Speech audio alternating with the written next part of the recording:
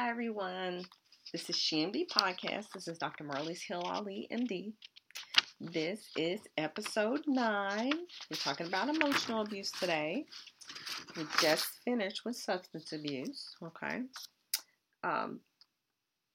We have been getting quite a lot of requests to go back to the whole sort of topic of toxic relationships. Okay. So, really and truly, this is why we decided to sort of do this podcast. Again, DJ KGB is not here today. He is doing his thing. He'll be back with us as soon as he can. But today we're not really talking about a patient story per se. But,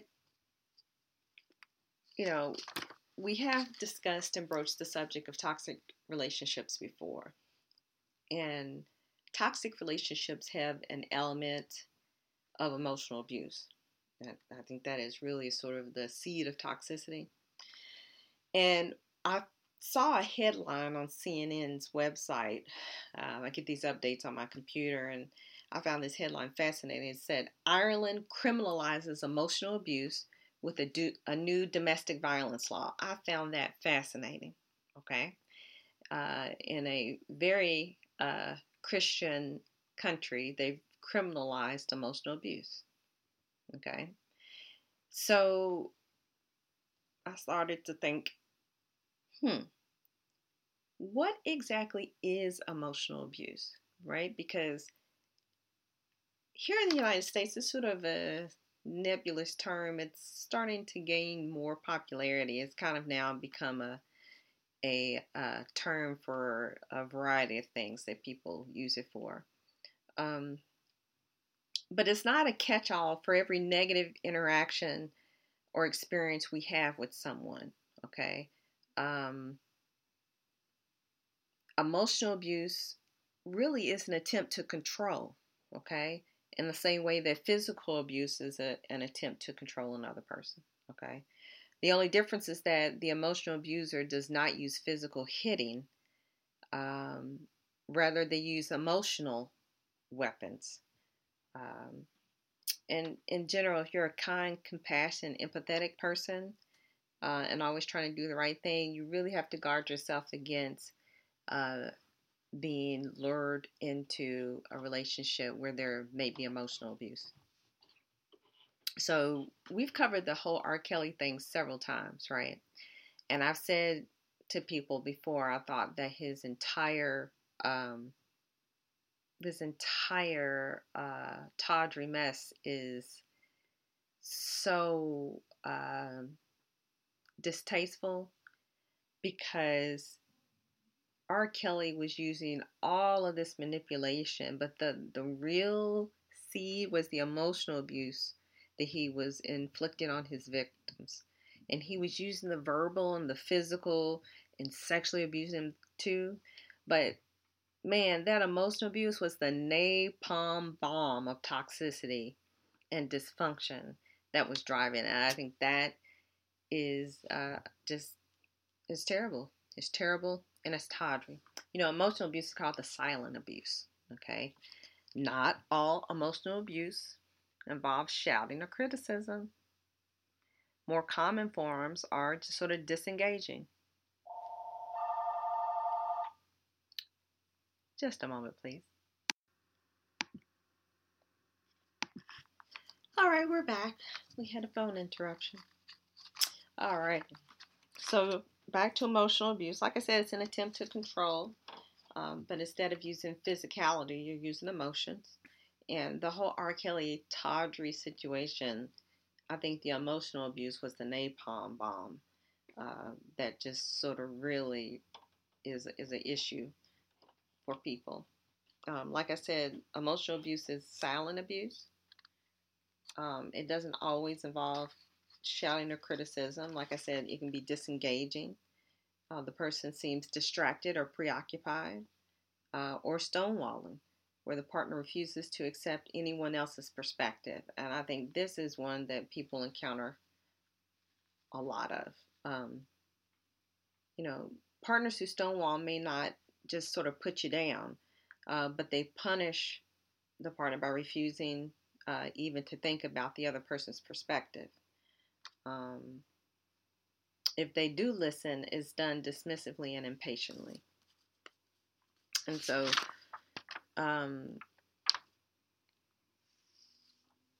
no one escapes the effects of verbal or emotional abuse. Sort of the everyone walking on eggshell kind of family, they lose a degree of dignity and autonomy when this is occurring. No fewer than half of members of these families will suffer from clinical anxiety or depression when there's emotional abuse involved. The adults in the situation lack self-value, even the person who's performed the emotional abuse. Emotional abuse is more psychologically harmful than physical abuse. Physical abuse is cyclic, which means there's a honeymoon phase. Emotional abuse, on the other hand, tends to happen every day. So the effects are more harmful because they're relentless. There's no honeymoon phase.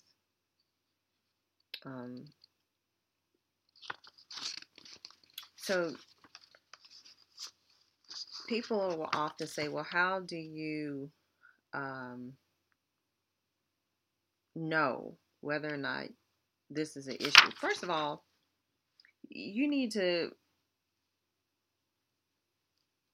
if you feel like there's an issue, and this doesn't have to be romantic relationships. This can be a relationship with anybody, okay? Emotional abuse does not always occur between people in romantic relationships. It occurs in all relationships.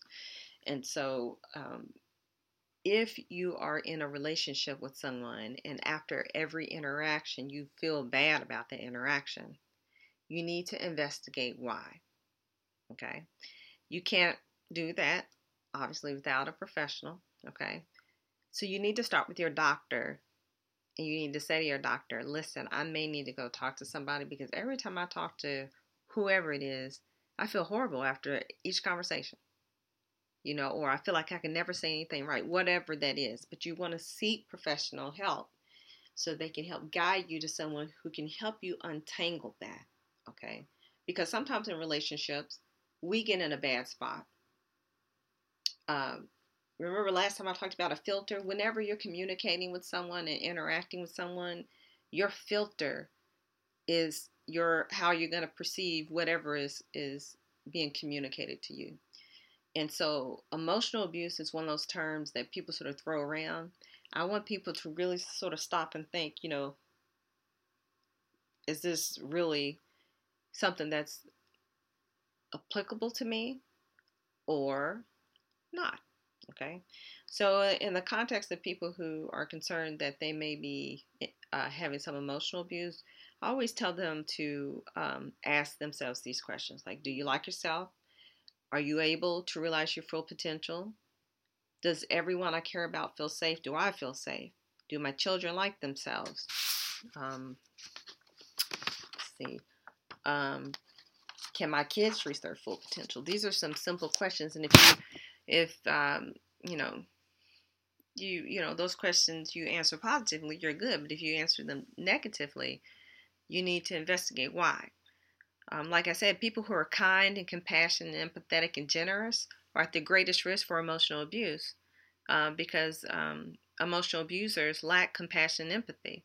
And so they gravitate toward this. And there are tons of examples of this. I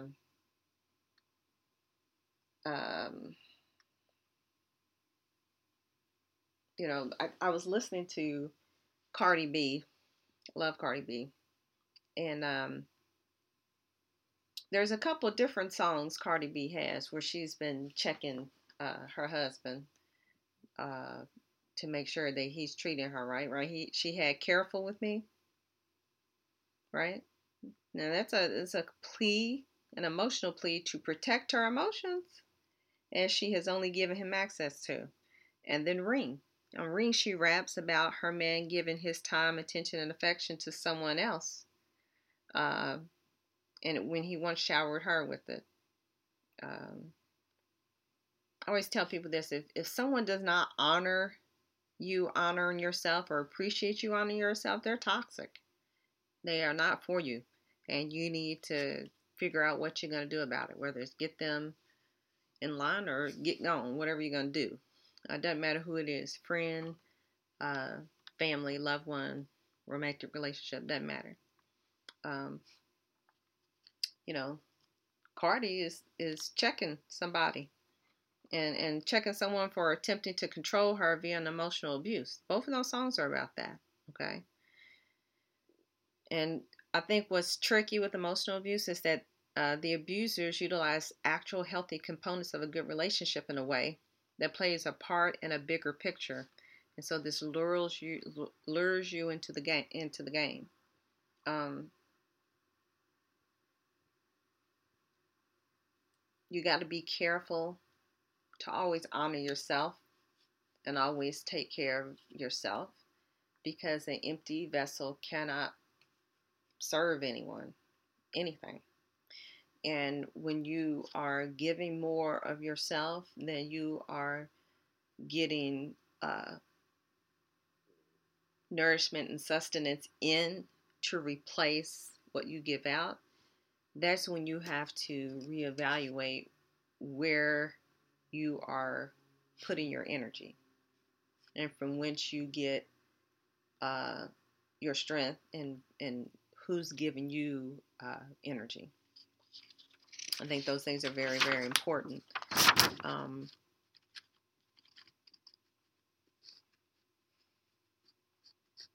There are 2 podcasts that I really, really, really recommend for anyone who is suffering from anxiety, self-doubt, concerns about being in an emotionally abusive relationship.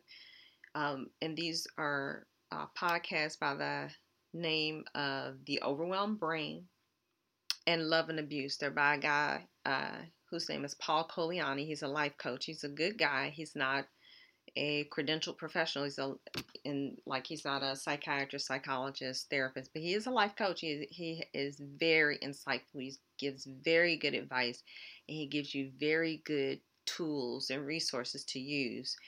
And he does a good job of putting all these things together, and he has a workbook that is called the Mean Workbook. If you're concerned that you may be in an emotionally abusive situation with anyone, the Mean Workbook has a 200-point checklist to test yourself to see if you are in emotionally abusive situations. There are tools, resources, and book suggestions. He has audio clips of people who have been in emotionally abusive situations and found their way out. And I think he's just a wonderful resource for anyone who may be suffering from this, and can give great information for anyone who may find it useful. Emotional abuse is more than being taken for granted. Healthline gives 64 signs of being mentally and emotionally abused, okay?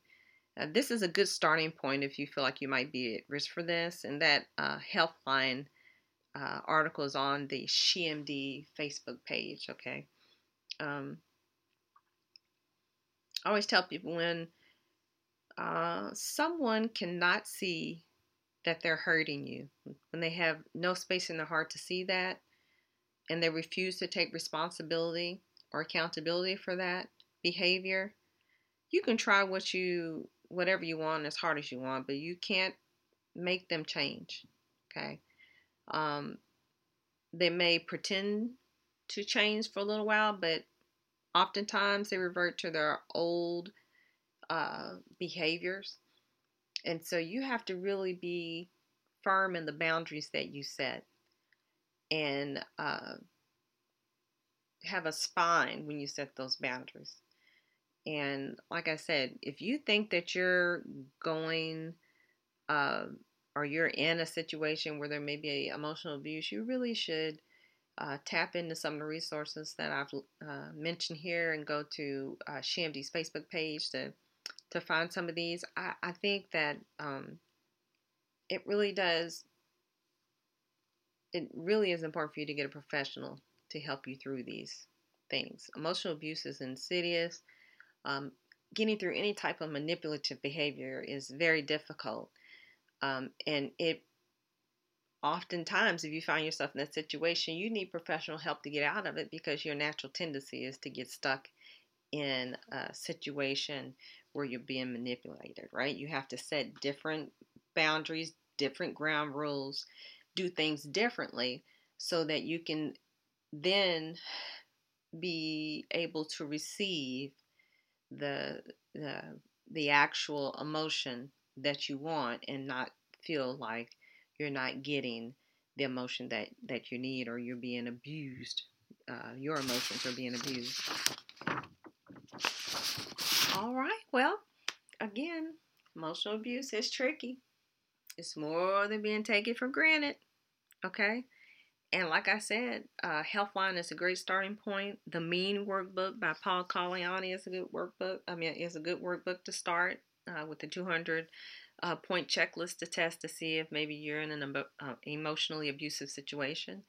But also, too, The Overwhelmed Brain and Love and Abuse. Those are great podcasts that'll help you sort of get through, you know, some situations, and get through the podcast to see whether or not you can identify with it if you're concerned that you may be at risk for being sucked into emotionally abusive situations. Okay, so this one was a short one. We weren't going to get too detailed because this one is tricky, because emotional abuse is interesting. It's different, and it's more insidious and complicated uh, than can be described in a short podcast. And I found it very interesting that Ireland was able to articulate aspects of it enough to describe and pass a domestic violence law about it. So kudos to Ireland. So thanks, everyone. Again, this is episode 9, Emotional Abuse. And we will see you all next time. Bye.